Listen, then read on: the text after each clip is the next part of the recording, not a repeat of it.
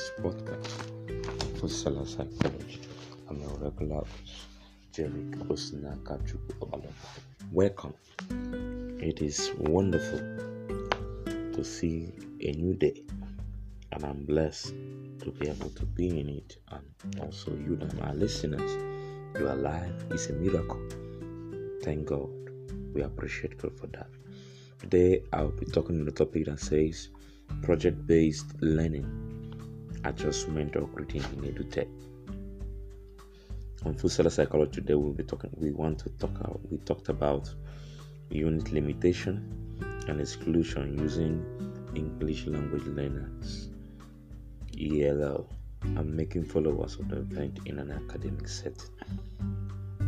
Working with property system and enabled curriculum in school setting in accordance with digital guidelines to promote creativity and innovation, inclusion in making a better teaching and training understanding in this post-pandemic era. This is a very good point that we need to ponder upon so that we can be able to justify our claim of learning digitally, learning online learning, roof learning, project-based learning. Now, project-based learning makes EduTech more realistic and is expecting realizable. Someone like Socrates introduced inquiries, seeking, and critical thinking in solving problems with real life. We discovered that technology has given us a hold on how we should continue our inquiries, making it even more easier to carry out research.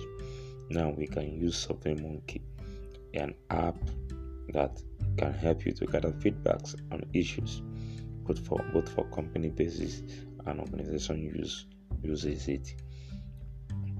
Then again, we have adjustment or grading for EduTech, and we say it is achievable with project-based learning with little or no supervision, because learning in your own style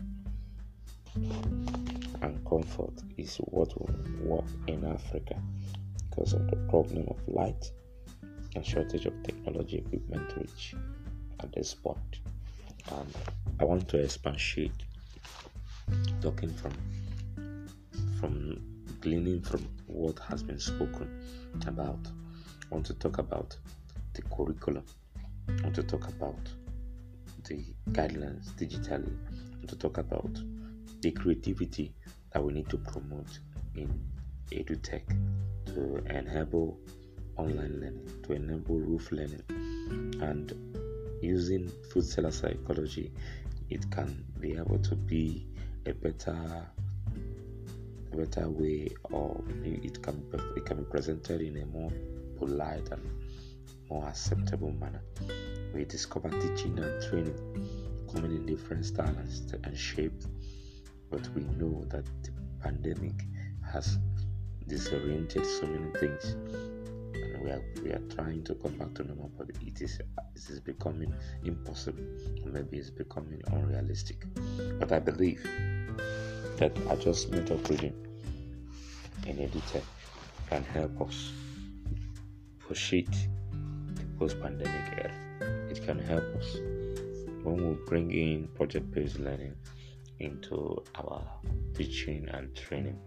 It can help to enhance the enabling environment for learners and teachers and lecturers and instructors and creators to have a field of their own. Now, I have an art on this article, on this podcast, that says a good creativity art is an adjustment of grading. If you have a good creativity app that is projected on the platform, on a digital platform, it can be an adjustment of grading. It can be a good creativity app. It can be a good adjustment of grading in EduTech. Now, climbing the academic ladder, you will need a project-based learning ability. And see, there is no time you want to cross into a height of understanding to be crowned an award as someone who has indicated without having passed through a case study, a project-based learning. That is, and a sure banker is a requirement.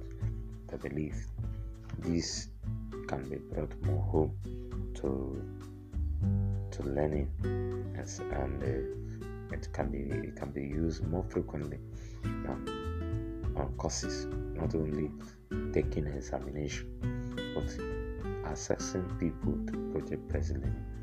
It can help to ameliorate the mental crisis we have in the schools because of straining of the brain.